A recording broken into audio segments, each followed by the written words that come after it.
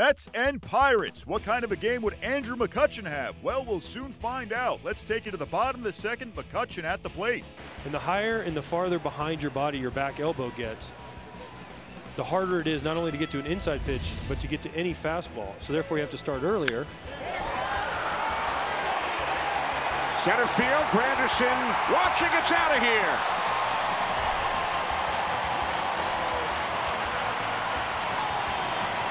A two-run shot off the bat of Andrew McCutchen. The Pirates have tied the game at 2.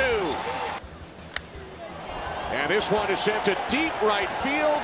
Third home run of the game for the Mets. Lucas Duda with his 6th of the season.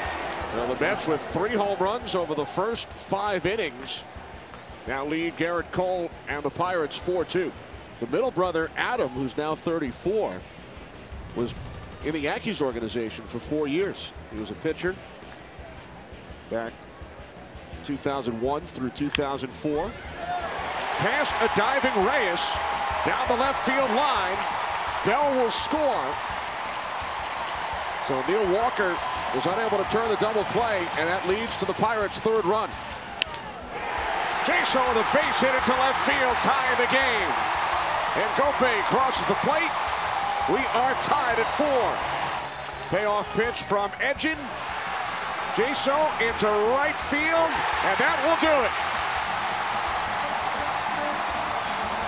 Jaso ties the game at the bottom of the 9th, wins it in the bottom of the 10th for the Pittsburgh Pirates.